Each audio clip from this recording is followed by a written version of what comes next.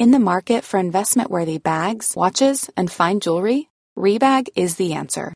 Rebag is a luxury resale platform where each piece is carefully inspected by experts to ensure quality and authenticity. Use Rebag to buy and sell finds from the world's top brands, including Louis Vuitton, Chanel, and Cartier. Head to Rebag.com and get up to 15% off your first purchase as a member with code REBAGNEW. Shop today at Rebag.com. That's REBAG.com. And use promo code REBAGNEW for up to 15% off your first purchase as a member. Hold up. What was that? Boring. No flavor. That was as bad as those leftovers you ate all week. Keke Palmer here. And it's time to say hello to something fresh and guilt-free. Hello Fresh. Jazz up dinner with pecan-crusted chicken or garlic butter shrimp scampi. Now that's music to my mouth. Hello Fresh. Let's get this dinner party started. Discover all the delicious possibilities at HelloFresh.com. Here's a cool fact. A crocodile can't stick out its tongue. Another cool fact, you can get short-term health insurance for a month or just under a year in some states. United Healthcare short-term insurance plans are designed for people who are between jobs, coming off their parents' plan, or turning a side hustle into a full-time gig.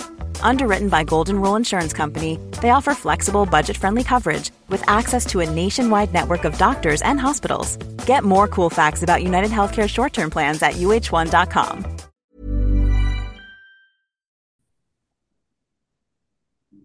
According to the World Health Organization, in 2019, 40 million people experienced bipolar disorder. However, this diagnosis usually takes 10 years to get right, and we are going to speak to someone today with lived experience to explain why. Welcome back to the What's Eating You podcast. I'm your host and psychologist, Stephanie Giorgio, and today we may be discussing sensitive topics. So trigger warning, this episode may discuss suicidal ideation, so please take care when listening and always seek professional help. Now, today is a very special episode because I have a friend of mine who I met in Bali that is going to speak to us today about a mood disorder, bipolar. I like to speak about this because I believe it's not well understood. And for those who don't know, bipolar disorder is a serious mood disorder and can be a lifelong mental health condition, and it's characterized by mood swings. The condition was formerly known as manic depression. And according to the Australian Bureau of Statistics, we report that the condition affects 2.9% of Australians aged 16 and over, or 568,000 people.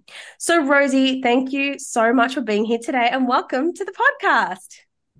Thanks for having me. Nice to see you again. You. How is Bali without me? Oh, it's a sad, sad place without you, obviously. So it's been about, for anyone listening, it's been about 2 weeks since you left me. And yeah, it's strange. We obviously formed a very sudden connection and then spent every day in each other's pockets, and then you left. But yeah, Bali's beautiful. I mean, it's funny that we're here to discuss mental health. I feel like Bali does wonders for your mindset. So yeah, very grateful to be here, but sad that you're not here with me anymore. Oh, thank you. And I can't believe it's only 2 weeks. I feel it's been way longer than that I haven't been there. So just for some context, how did we meet, Rosie? Take us back. We met at the Body Factory, which is a gym in Bali, a very famous gym for its recovery area, I think. I believe we met sunbathing. I think we were introduced on the sun lounges and then very quickly spent all our time together. Yes, I remember. So yes, there was someone else in between us on the sunbeds, and she said to me, "You're going to absolutely love Rosie, and we're thinking of doing a girls' weekend away." And we did.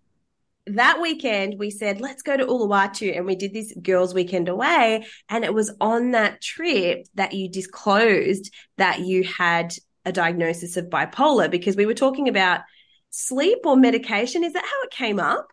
Yeah, for sure. So I don't often lead with it when I meet new people, probably because of all the stigma around it. I mean, it was easy and comfortable with you because you're a psychologist. So I knew you'd have a level of understanding and no judgment. But yeah, I don't typically introduce myself and start talking about it straight away. But I think we probably got onto the topic of I take medication before I go to sleep. You asked me what medication it was.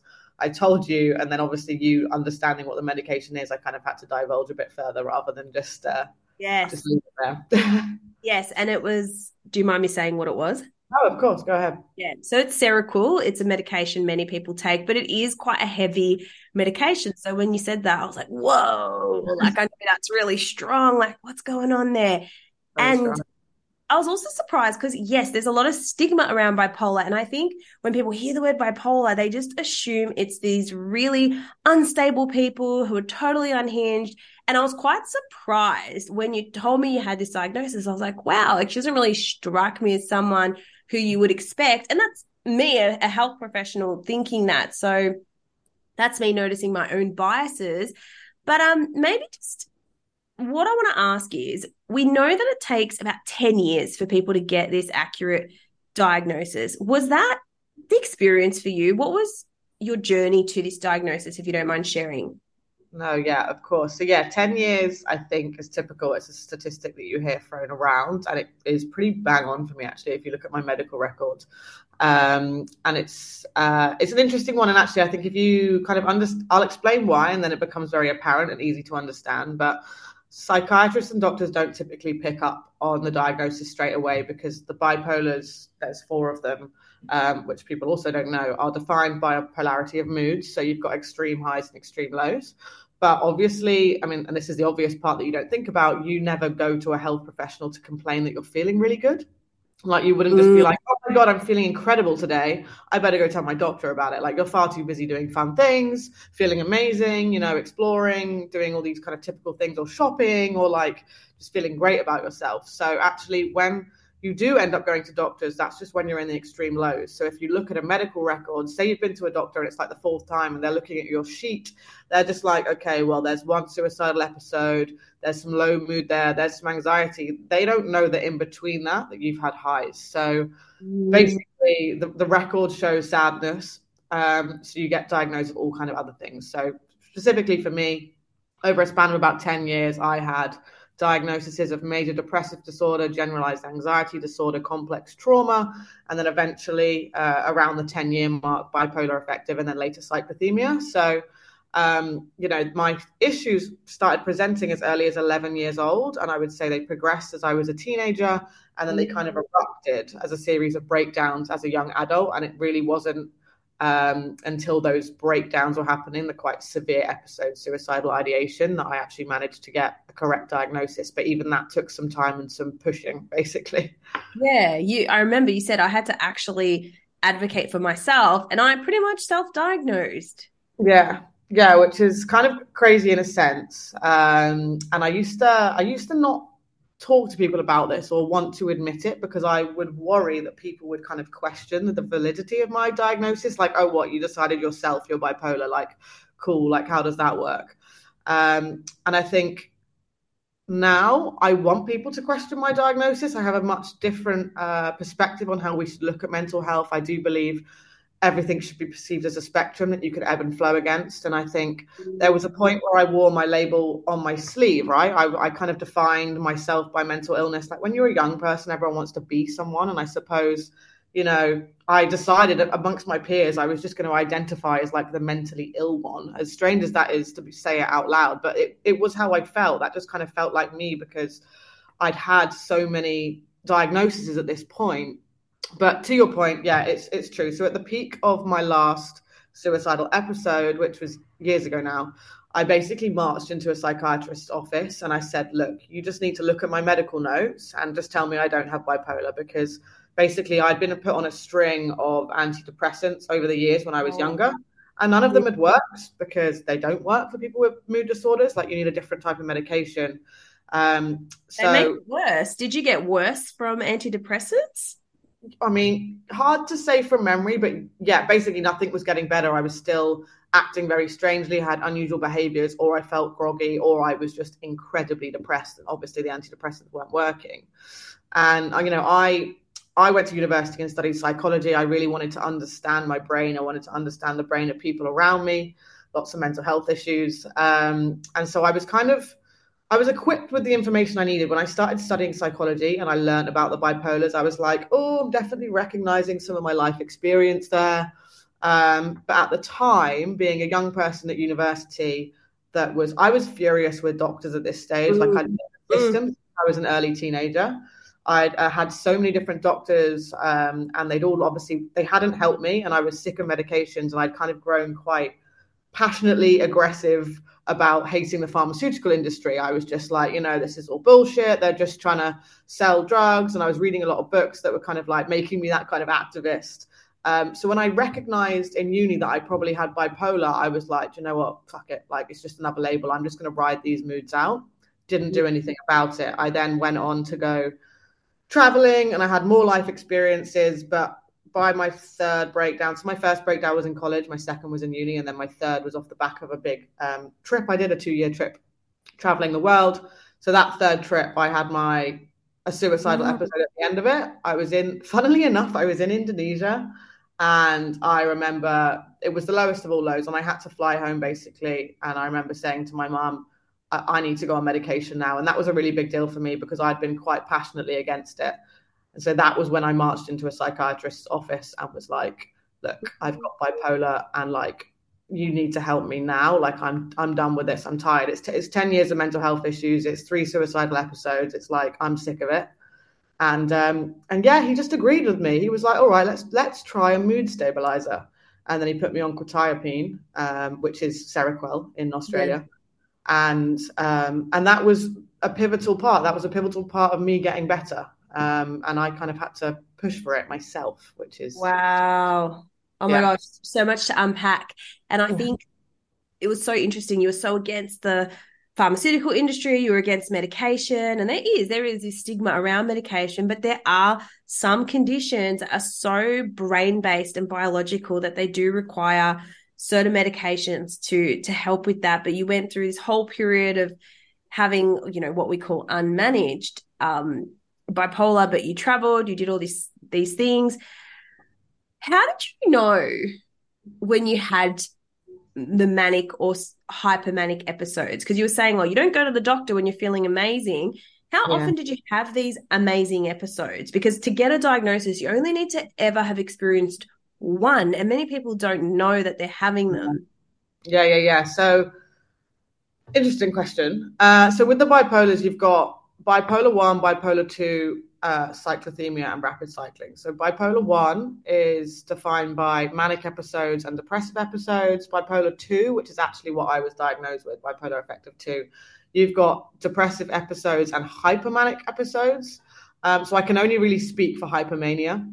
And bipolar 2 is also characterized by far more lows than highs. So I was in kind of an unfortunate bracket whereby actually my experience of bipolar, I can recognize far more times when I've been incredibly depressed in my life or suicidal than I can remember the hypermanic ones. However, I do remember them. And it's a lovely feeling, actually. I mean, I used to kind of joke with people when I can joke about it, that like hypermania is the real bonus of the diagnosis, because diagnosis bonus. I love that. Feels bloody lovely, to be honest. You feel quite special. It's like extreme arrogance, it's almost like you feel like a light shining out of you. You feel quite magnetic. People love you. You want to be around you. You're going to achieve all your dreams. I mean, it's not dangerous in the way that mania. No, correct. Bipolar 1 is. Like hypermania, people are like kind of like, yeah, okay, like go ahead, go and feel good. I mean, it can get irritable. Like, say, like, you're not in the right environment to feel that way. Like, kind of, how would I describe it? Okay, say like you've had like too much coffee and you have to like sit in a room still or something like that. Like sometimes when you feel like a bundle of joy and energy, you kind of want to be able to go and travel the world. Like, I can remember hypermanic episodes when I was traveling and I'm literally running around Rio de Janeiro, like supposedly one of the most dangerous cities in the world. And I'm literally running around like a 22-year-old girl, backpack on my back, just like having the best time, like speaking to everyone, trusting everyone, because I'm like, the world's just so amazing. I feel so amazing. Wow. But I still had my senses about me. It wasn't mania. I wasn't going to go and jump off a building or like spend all my money.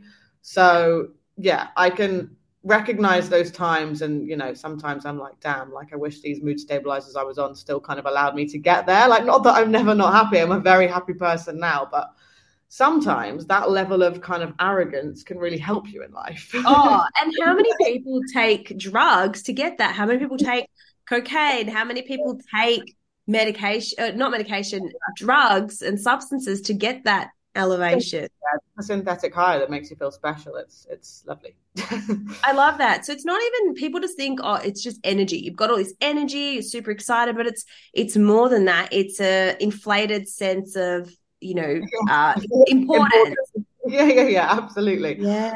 I like to think when I look back on it, because I can think of a few times, I can think of who I was with, and I'm like, I still in my head, I'm like, no, they definitely really liked me. Like, I definitely was making a good impression. But it would be interesting to go back and ask them, like, did you like me, or did you think that I was just like wild? Because I'm like super chatty, like, let's do this, let's do that, like kind of quite risk taking, I would say, not in a dangerous way, but like maybe slightly more than I would be on my day to day.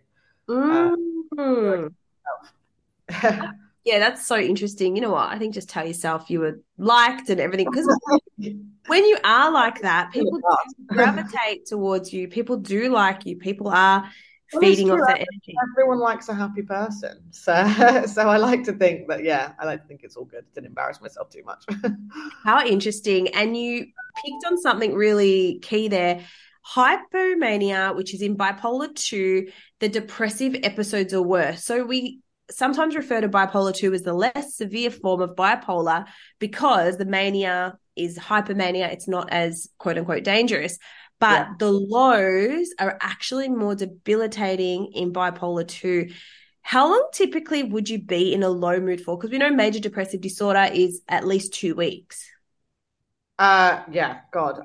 My depressive episodes last in months sometimes. So I dropped out of my first, let's call it breakdown, not my first not my first experience of depression. As I said, I was quite unfortunate in that I was depressed quite early on in my life. But my first debilitating period of months, I dropped out of college and I couldn't go back until I went back 9 months later. But that was after, maybe 6 months of real bad depression and a suicidal period.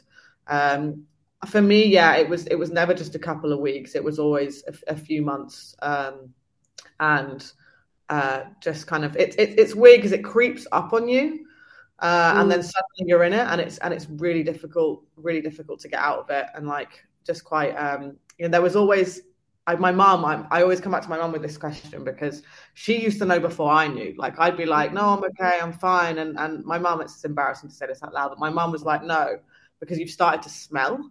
And what she meant by that was like I just stopped caring about myself. Like I was sleeping more often, I was showering less. I'm like 18 years old or whatever. Like I should care at this point. I'm supposed to be out there with my friends, fancying boys, and I just didn't really want to leave the house. Instead, I would just kind of like I was more comfortable being asleep than I was being awake. And I just kind of like become very reclusive, and I'd say, at the beginning, before I'd really noticed how bad it had gotten, it would just be like, oh, I just can't be bothered. I'm just kind of, I'm a little bit antisocial. As I said, it was like mental health was kind of like I was like, this is just my personality. But then suddenly I'm like anxiety ridden, crying through the night, complete, like it's a very empty, hollow feeling. It's like there's no hope on earth. There's nothing left for you. And then what comes along with that is then feelings of guilt and shame that you shouldn't feel like that, especially like, a person of reasonable intelligence. I remember always coming back to the fact that I'm like, Jesus Christ, like I'm white, middle-class family, objectively, like I'm a smart person, like, and then I'd be like, why can't I pull myself together? Like, why do I feel like I don't want to exist anymore when actually life has granted me so many opportunities? I've got an autistic younger brother who's far less able than me, and I just used to beat myself up about it. I'd get really like, what the hell, Rosie? Like, go and make the most of life, do things that your brother can't do. But I was just, I couldn't physically do it, and and this would last for months and months and months. Oh my gosh. And it would make you just feel even worse with those thoughts. The longer it goes on, the worse you feel. And every suicidal episode gets worse because actually when you do manage to kind of come out the other side. So I think people sometimes, just to caveat this with, think that bipolar is a complete yo-yo of like, you're high, then you're low, you're high, then you're low. Not the case at all. You can have quite neutral periods in between.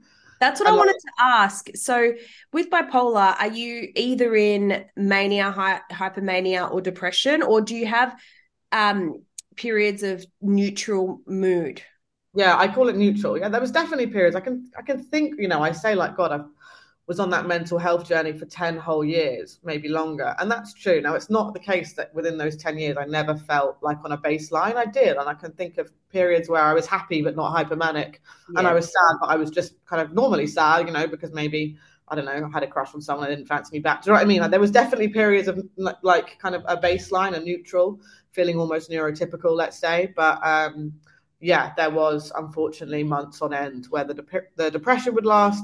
And then hypomania, I would wish I could say it lasted months, but it was usually about a week or two. Yeah. The highs are much less shorter duration.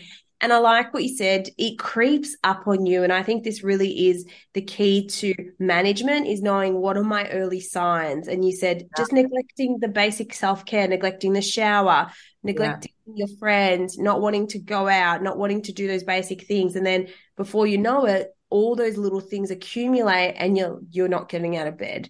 So is that part of your prevention at the moment, is noticing your early signs and intervening early? So, I mean, I'm pretty lucky at the moment. And as I said, it was the second I got the right medication was quite pivotal in turning my life around. And I take these mood stabilizers. I take them every single night. And it's not only the result of the mood stabilizers. I've put quite a lot of healthy practices in place to make sure that I don't now go either way. I mean, because I think it's okay. So I like to kind of explain this in a more tangible way as to how I managed to kind of get out of where I was, because for 10 years, there was a point in my life, maybe if you told me when I was 20, maybe even up to 22, if you'd have told me you're going to live past 30 years old, you're going to be super happy, you're actually going to be someone that wakes up and is like so happy they're alive, and you're going to go for everything and you're not going to feel low mood again, I'd have been like, that doesn't sound very realistic to me, because it was my whole life experience that I remembered. For as long as I could remember, I was someone that really was like always struggling. And with every next episode, I was like, this is just one step closer to the day that I basically kill myself, which is a horrible thing to say. But if you like, let's explain it in a tangible way. So the way I feel like with depression is, if you think of like your mood, let's explain it as like a physical phenomenon. Like if you think of your mood as yourself, like a little self, then the way I can explain depression is like you're being pinned down. So like you're being pinned down by, say, like we'll call it like a blanket of like dark thoughts. And what I mean is like you're literally on the ground, all your limbs, you can't feasibly get up. And so it's all very well people saying to you like, okay, well, why don't you do some exercise? Why don't you change your diet? Why don't you meditate? Blah, blah, blah. But if you're physically pinned down, like there's like, you're like, that's all very well and you telling me that, but how? Because I can't move. And how I feel I kind of managed to peel the blanket out back was with the medication. So the medication kind of comes along, little hand, unpins you, peels the blanket back, and then you can kind of get out. Where I think people get stuck is it's like they climb out from under the blanket with the help of maybe the meds, but then they just sit on top of it and it's just like this constant reminder. And I feel like that is the worst part, because you're kind of like, okay, here I am, I'm on my medication, I have this kind of disorder that I've been given, this label that I've been given, and it's kind of constantly around me. And yeah, okay, maybe I can function a bit more now, but I'm still very much, it's still very much in my periphery, it's in my environment. Whereas I feel like what you have to do as soon as you've kind of got up from underneath that blanket with the help of the medication, or at least what I did, is like just physically sprint away from it. And I did that by putting a lot of healthy practices in. So I meditate regularly. I eat well, I'm a freak for exercise. It's basically my whole personality. I do all those things that people tell you to do. And therefore, you ask me, how do you see the signs? I don't see them anymore, but that's because I spend a big chunk of my life making sure that I'm physically running the other way from this fucking blanket that could pin me down. Sorry, I keep swearing on your podcast. You're allowed to swear. But so, it's kind of like I don't recognize those things in myself anymore. And there's two parts to that. There's the part where it's like, okay, I've got the mood stabilizers. They're obviously helping me. But there's also the part of like, actually, I know that for myself to be the base level of happiness, or actually, I think I'm a very happy person now, I have to put a lot of I have to do a lot of things just to maintain that. And, one of them is exercise. Another one is meditation. I mean, the first time I meditated successfully, I pretty much sobbed afterwards, because I was like 20 years old. Yeah. 2 years old, I was like, I have never, ever, ever thought that I could clear my mind. It never even occurred to me that my mind could be blank for like a second, or quiet. Let's use the word quiet, because I just literally had like a monologue of like self-hatred and anxiety since I was so young, which is incredibly sad. And I think, some people think, when meditation's suggested to people that feel unwell in the way I did, it's like, oh no, that's hippy dippy shit. How am I supposed to do that? But it's not explained from a neuroscience perspective. And like, actually, it's just about rewiring your mind to be kind of quite present and not worry about all those things you're worrying about, and not considering that your thoughts are just thoughts. So that was a bit of a tangent, but I don't recognize the symptoms anymore because I don't actually relate to my diagnosis anymore, because I've done so much to walk away from it. Yeah, and I love that blanket metaphor. I think it's so true. I think medication can definitely be a key for many people to just put them at a level where they're able to engage in therapeutic strategies and techniques, because If you're looking for plump lips that last, you need to know about Juvederm lip fillers. With Juvederm Volbella XC and Juvederm Ultra XC, your lip look, whether it's subtle or bold, can last up to 1 full year with optimal treatment and no additional maintenance. Find a licensed specialist and see if it's right for you at Juvederm.com today. That's JUVEDERM.com. Add fullness to lips in adults over 21 with Juvederm Volbella XC or Juvederm Ultra XC. Do not use if you have severe allergies or a history of severe allergic reactions, or if you're allergic to lidocaine or the proteins used in Juvederm. Tell your doctor if you have a history of scarring or taking medicines that decrease the body's immune response or that can prolong bleeding. Common side effects include injection site redness, swelling, pain, tenderness, firmness, lumps, bumps, bruising, discoloration, or itching. As with all fillers, there's a rare risk of unintentional injection into a blood vessel, which can cause vision abnormalities, blindness, stroke, temporary scabs, or scarring. For full, important safety information, visit Juvederm.com. I'm Sandra, and I'm just the professional your small business was looking for. But you didn't hire me because you didn't use LinkedIn Jobs. LinkedIn has professionals you can't find anywhere else, including those who aren't actively looking for a new job, but might be open to the perfect role, like me. In a given month, over 70% of LinkedIn users don't visit other leading job sites. So if you're not looking on LinkedIn, you'll miss out on great candidates like Sandra. Start hiring professionals like a professional. Post your free job on linkedin.com/people today. everything feels too hard and overwhelming when you're in a low mood, and you're paralyzed. You don't want to do anything, but you do so many things to maintain good mental health. Even when we were together, like we'd do things together, we would exercise together. We did, the breath work classes. Yeah. You did a lot more than me. You eat well and you have a really good relationship with food. That's something I really noticed in you as well. But that's all the physical stuff. How do you deal with the negative self-talk? How do you deal with the negative thoughts? Because I feel that's something that never really fully goes away. We all experience it. But did you do any like cognitive therapy, or how do you deal with the mean inner dialogue? Yeah, I think it's taken a while to reach the cliche of kind of like loving yourself. I think meditation was a huge step in that. I did try CBT during that 10-year period. Obviously I was asked to do many things by doctors, not just do medication. They did ask CBT. I actually hated CBT. It didn't work for me. Did you? Yeah, well, wow. I maybe it was the wrong person. My experience, my memory of it, I was very young. So tell me if I'm wrong, thinking about the wrong thing, but they wanted me to keep a diary of my thoughts and my feelings. And I just remember, to come back to the metaphor, I'm pinned down under a blanket of doom, of darkness. I can't move my arm. I can't do obviously I literally in life could move my arm, but I didn't have the energy to write my moods down. I certainly didn't want to write down, today I wish I was dead, and then read that. Do you know what I mean? It was just it wasn't really the right time. It sounds like it wasn't the right time. For anyone wondering, CBT is cognitive behavioral therapy, which means your cognitions are your thoughts. So it's about recognizing your thoughts. Your thoughts affect how you feel. So for example, if you have a thought like, I'm disgusting, I'm worthless, you're going to feel bad. And then because you feel bad, you're going to stay in bed or you're going to binge eat, etc. And that's a vicious cycle. And you're right, when someone is deep in suicidal ideation or in a super, super low mood, CBT may not be effective because they're not even aware of what their thoughts are. It's too dark to see out. So I think it sounds like it wasn't the right time for you. No, it wasn't. And to come back to it, it's even though I used to be that person that hated vouching for medication, I'm a more positive person now. So I'm like, oh, look, I will say about the pharmaceutical industry, it's an industry at the end of the day. And I feel like anyone going through the mental health journey should be aware of that and read books about that.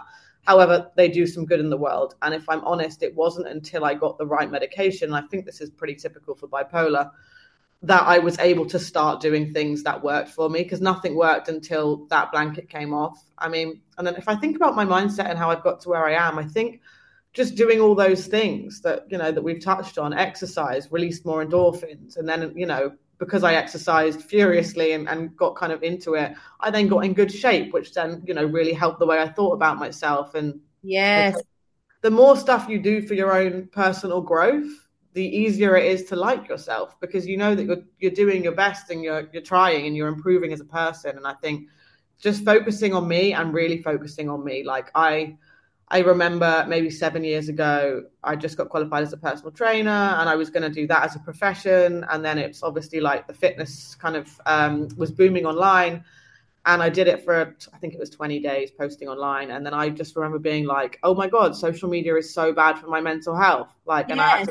I had to think about it and be like, who am I? Am I someone that can afford to have things that are bad for their mental health in their life? Well, no, I'm not, because I'm so predisposed to feeling suicidal. So I just deleted it and I haven't looked back, because I take steps that I know are going to help me, right? So whether that's removing social media so I don't compare myself to other people, or making sure I'm staying fit and healthy in the gym, or reading books to become more knowledgeable, or just making sure I'm being kind to people. Doing all of these behaviors means that I can look at myself and say, actually, Rosie, you're a pretty good person. And actually, you should be pretty proud of yourself, because you've come a really long way from someone that didn't want to exist to someone that's actually like, I like myself, I'm kind, I'm smart, I'm fit and healthy. Like that, the way that I got rid of the dark thoughts was by working towards being, oh my God, the cliche, the best version of myself. Sounds cringy, sounds very live, love, laugh, or whatever it is. But, there's some... I used to have that quote on my wall. Why does that not surprise me, Steph? I actually bought one of those things from Bali that's like, has a quote on it. Put it on your wall. It's like, live, laugh, life. But there was a spelling error. It was so funny. Oh, classic Indo. Classic. But you know what? When I met you, what shocked me, or what's going to shock the world when they listen to this, you do not have social media. No. That just, that's why I liked you. When I met you, I was like, wow, she's like from the olden days. She's old school. Like she reads, she hula hoops, she does social media. Like she has a Kindle. Like, wow, she's like, Well, Kindle's modern world. The only reason I have a Kindle is because I travel and I don't like to carry books around. I would love to be old school. Yeah, I've got an analog watch. I've got no social media. I am pretty much living in the 50s, but it's peaceful. It's nice. You are peaceful. I am peaceful. I'm very calm. I'm not a very, I used to, God, Steph, when I think back to like my teenage years, I used to have very public panic attacks, and they came from nowhere. I just suddenly got overwhelmingly anxious. I can think of times I was like hiding in the corner of a shopping center, having a full-on breakdown, like falling to the floor in tears. I couldn't breathe. Done it on a train. Did it in college. This is someone that I just could not keep a base level. Like my anxiety was so bad. And now you've seen me get anxious because, look, so anyone listening, I don't drink a lot. Anxiety. So I don't drink a lot. Another way to protect my mental health. But every now and then I do, because I'm like, I'm a fun person. I like to have fun. But the anxiety creeps back in the morning, right? So you've seen me on occasions where I've drank the next day. But that's the only time that I can think now where I'm not at that base level calm. Because most of the time I'm doing all those good things, right? And then every now and then I slip up and have too many tequilas, and then you saw me. I was pacing up and down the garden, wasn't I? I was literally like, I can't handle my brain. I think I said something last night, and what if this person knows I said this, and what if they think I said that? And I'm like, Rosie, relax. They were probably drunk. Yeah, exactly. And you know what? Even if that happens, you're going to be fine. Even if Yeah, but it's funny. That's when my brain just kind of defaults back to this person that I recognized from years ago, where I was just constantly like the heart was going and I was trembling and I was just scarily unsettled all the time. But would you say now, if you got those symptoms, are you as freaked out by them, or are you more like, oh, that's anxiety, I can manage it now? Yeah, for sure. I mean, I can recognize my thought patterns really well. Like if I am feeling anxious, I'll like take note of it and I'll be like, what's driving this? Where is it coming from? If I'm feeling sad, and I think this is really important, especially if there's people that are listening to this to try and see if they have bipolar, like potentially looking for a self-diagnosis. It's not just about feeling sad. Like, yeah, I still have sad days. Like I said earlier, like have sadness is a natural reaction. Like you can, you lose someone and you grieve, and that's normal. Or you have you fuck up at work and you're pissed off at yourself, and you get upset because your friend's done something. Like these are natural reactions. As people, we've got to go through the spectrum of emotions. It's just noticing it and noticing why you feel like that, and is it okay? And there's definitely, if you're feeling sad and it's just a case of like it's linked to your own self-worth, like you really don't like yourself and you feel hopeless, well then that I think that's when we start to look towards a mental illness, because it's not actually been triggered by something tangible like an event that you should feel sad about. But yeah, I'm pretty good at recognizing that in myself now, but it's taken years of practice. Like mental health's been such a prominent feature in my life that I more than anyone will observe my own thoughts, right? Because I'm looking out for it, because I have to, because I'm not going back under the blanket of doom. I don't like it. I'm running away from it. You're very self-aware, and I think this is something we spoke about in Bali, is just how we are both so aware of our thoughts, our feelings, our emotions, what's going on, and how we had a bit of a giggle about all of the woo-woo stuff in Bali, all of like the healing, going into a forest and screaming and dancing and doing all this weird stuff. And not that it's weird, I'm so open to trying it and doing this, but I think the perception of what it means to heal and what it means to process your trauma, people think, oh, I need to go to Ubud and scream in a forest. I need to go get a healing by what are they called? Like a healer or a master or, a monk in the forest. But like, what do you think? What do you think actually doing the work versus someone who says they do the work looks like? Yeah, that's an interesting one. It does obviously come up quite a lot in Bali. I think we won't go too far down this path, but there's a lot of people claiming to be coaches and maybe not practicing what they preach. Yeah. Everyone's on their own journey with this stuff. I feel like, look, when you have a mental health issue and and it's got so bad that you've reached suicidal levels, you don't really have a choice in this. You have to do the healing. Like, I feel like I'm very blessed and lucky that I was always in a situation where, even though I was suicidal, I did want to die. I had a lot to live for because I have this kind of incomprehensibly large love for my mum and my brother. So to me, I was just like, I couldn't fathom the idea of putting my mum and my brother, my family, in a situation where they'd lost me. So I remember this thought coming up a lot. I personally was like, I would rather suffer than do something that makes them suffer. So I always had that to hold on to, which meant I had to heal. So like, I'm not healing for me. Like, I understand why people commit suicide in bipolar. It gets so awful that it's like, do you know what? If you want to go. And I think a lot of people aren't as lucky as I was, in that I had something to live for, and that's where the risks are. But it meant I had to heal, because I was like, I can't keep doing this. I can't every single year go for 3 months of wanting to sleep, wanting to not be here, missing out on life. I knew I was missing out on so much. And so it was kind of like, okay, for me, for my family, I gotta start taking the steps now, and I've got to start healing. And so I forced myself to do these things. I went and traveled. I got on the right medication. I put myself through 10 hours of grueling exercise a week. I got through the awkward meditation stage where you're like, what am I doing? Am I liking this? I really transformed my life because I had to heal. Now, there's a difference between having to heal and needing to heal for yourself and for your peace and for wanting to, for the people around you, of it coming from a place of love. That is different to wanting to heal to say that you have healed. That is different to wanting to just be like, oh, well, social media, everyone's talking about their healing journey and what they've been through, and therefore I've got to do that too. And I think, it's all, that's where we kind of have this blurred line, especially in spiritual places or like Bali, where, all right, you can turn up to the yoga class, but are you actually doing the work? You can turn up to the breathwork class, but are you doing the work? Are you going to therapy and are you listening and are you taking away? Are you doing those things for you, or are you doing those things so that you can tell people you've done them? Yes, 100%. The reality is, it's whether you really need it and want it or not. Like I didn't have a choice. Like it was literally life or death for me. So I did the work. And I feel like maybe certain people, if you're, good for you. If you've not, that's so amazing. If you've never felt the depths of suicidal ideation, I wouldn't wish it on anyone, but I suppose there's not that kind of like level of necessity and kind of that you have to then do the work. So that's why we find people that potentially preach about these things without they're not through it. Yeah.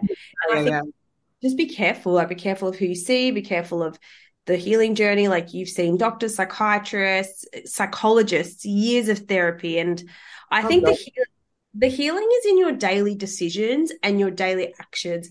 Healing is about, today I really want to stay in bed, but I know that I need to put a foot on the floor and move in the direction of my goals. That's what therapy would tell me. That's what this would tell me, even though I don't want to.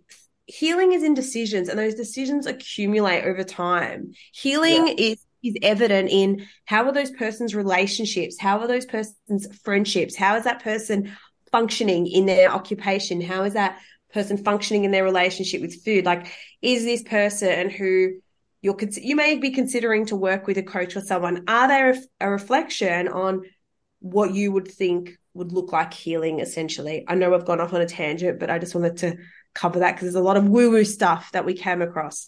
Yeah, no, I think, and to that point, look, if you're going through a mental health kind of crisis, or it doesn't even have to be a crisis, if you're just not feeling well and you're looking for help, like, obviously go to a medical health professional, go to a therapist. I was in therapy for 12 years, and I think of everything that has probably made me the person who I am today, that's very self-aware, like we spoke about.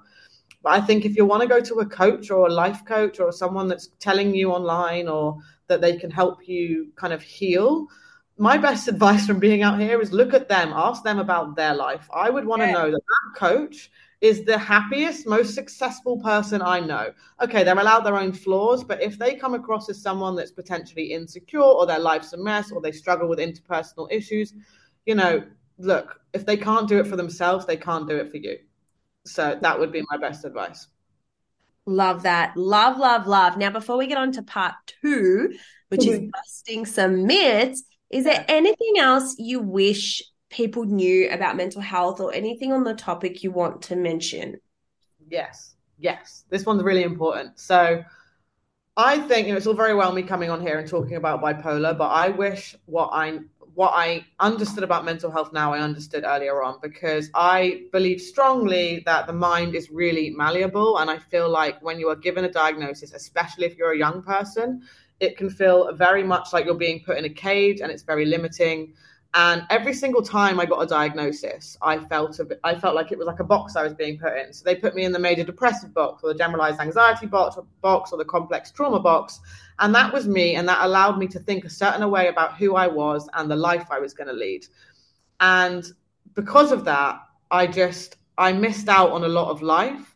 And I wish people took more of the approach of like, look, this is a spectrum that we ebb and flow along. And to put this into like how real that is, my most recent psychiatric assessment, the psychiatrist actually put me down as cyclothemic, which is the third variation of bipolar, which is basically means, you got some mood swings going on, but they won't impact your life anymore, basically. Like, it's not too severe.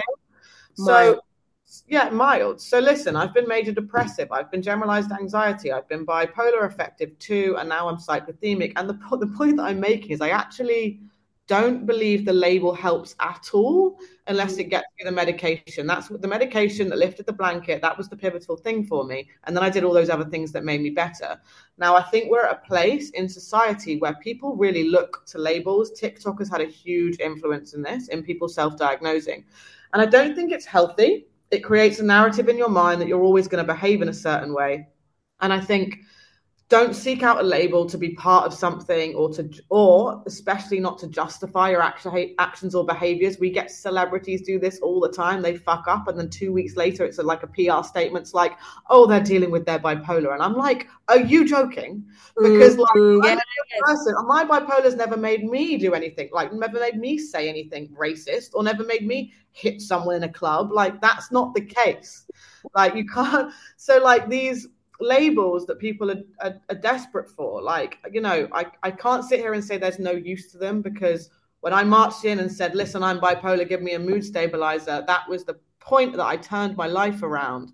However, the fact that do you know what, if you'd have told me when I was 20 that my 25, whenever it was, that my doctor was going to change my diagnosis from bipolar to cyclothymia, I think I'd have been really taken back, and I'd have been like, no, wait, what? You can't say that, because bipolar is my thing. It's my label. Yeah. It's who I am. You can't take it away from me. I've built a whole life in my head around, I built a whole sad life in my head around it. But now, I'm 30 now. I'm like, wait, it's cyclothymia now. So it's less severe. So what you're saying is everything I've done, I've got better. Yes. I don't really fuck with the label anymore. I don't talk about it like I used to. I don't relate to it. And I never would have imagined myself, like my younger self would be very proud of me, because I identified so strongly with mental health. And now the only time I think about it is occasionally when I take my medication at night, or if I forget to take my meds. So this is like a beautiful thing that happens sometimes. Sometimes I forget to take my meds because I've literally forgotten that I need them.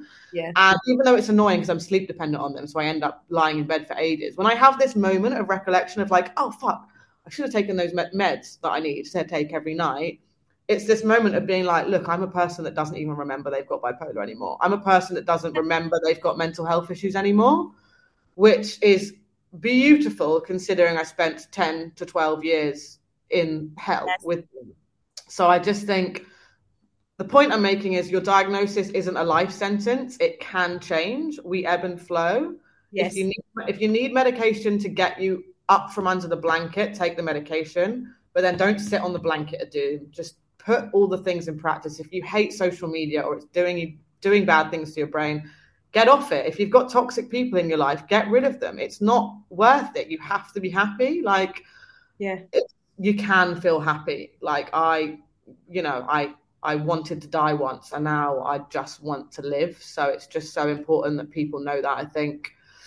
And yeah, just do your research on the pharmaceutical industry as well. Oh my God, I got goosebumps. I absolutely love that. I think you're right. People like to fit a template, and I think a diagnosis can be an explanation, but you don't want it to be an excuse for everything. And I think a diagnosis is useful for treatment, management, medication, exactly what you said, but always, speak to a professional and find your own, management strategies. Absolutely love that. Okay, so I thought we would end with something a bit different today, and that involves debunking some myths of bipolar disorder. So I'm going to ask 3 questions, and I want you to tell me, is it a myth or is it a fact? Okay. Number 1, people can stop taking their medication once their bipolar disorder is under control. Yeah, interesting. So 100% a myth. I would say that makes perfect sense. And I'm still on my meds, and I have been for years. However, I think so far it's been like, look, if it's not broke, don't fix it. But just like I said before, I think everything's malleable. I'm a very holistic person now. I've got, as we've discussed in length, I put a lot of things, behaviors and practices in my life to keep me happy. So I'm actually saying never say never. I think one day I might come off these meds. However, in general, especially for bipolar 1, no, you have to take your medication forever. Otherwise, it's dangerous.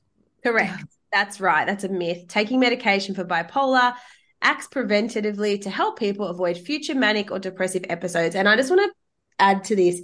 A lot of people will stop coming to therapy, and then they come back like, I don't know what happened. I was feeling so good, so I just canceled my sessions. And I'll say, well, that's the problem. You stopped doing what was making you feel so good. So just because you feel good, don't stop the things that are making you feel good, i.e. medication or therapy. Sure. All right. Number 2, myth or fact? Mania is fun and exciting. No, hypomania is fun and exciting. Mania is dangerous and irritating. Yes. Fact. When people are experiencing mania, they may feel good, have lots of energy, and can go without sleep for long periods of time. But while this might sound appealing, mania can also be an extremely unpleasant experience characterized by irritability, restlessness, and feeling out of control. So you're absolutely right. And the final one is bipolar disorder is mostly mania. No. All the bipolars are defined by extreme highs and lows. So I think the media just presents the manic part because it's fun to put in films and stuff, but there's a lot more to it. Yes, correct. Bipolar disorder features a wide range of mood disturbances, including mania, hypomania, and depression. So that brings us to the end of today's episode. Rosie, you have been such a wealth of knowledge. Thank you so much for providing not only your lived experience, but just how people can get to the other side of mental illness by putting in place both a combination of Western medicine and, health management strategies, Bali, travel, meditation, food, exercise, all that stuff. I absolutely loved having you here. Any parting words before we go? Any parting words? No, I feel like I covered it off. Thank you for having me. It's been a long time. I used to write about my mental health a lot, and I used to really want to spread awareness. And then there was I think there was a point where I just thought, you know what, I don't relate to it so much anymore. I'm happy now that I just kind of left it behind. But it's really, really nice to be able to reach people. And, if people are listening and they're in that dark space, know that it gets better. And yeah, there's a light at the end of the tunnel. Yeah, I absolutely love that. Thank you so much, Rosie. You've been amazing. If you enjoyed today's episode, please let me know on Instagram, take a screenshot, leave a rating and leave a review. And we will see you on the next episode on the What is Eating You podcast.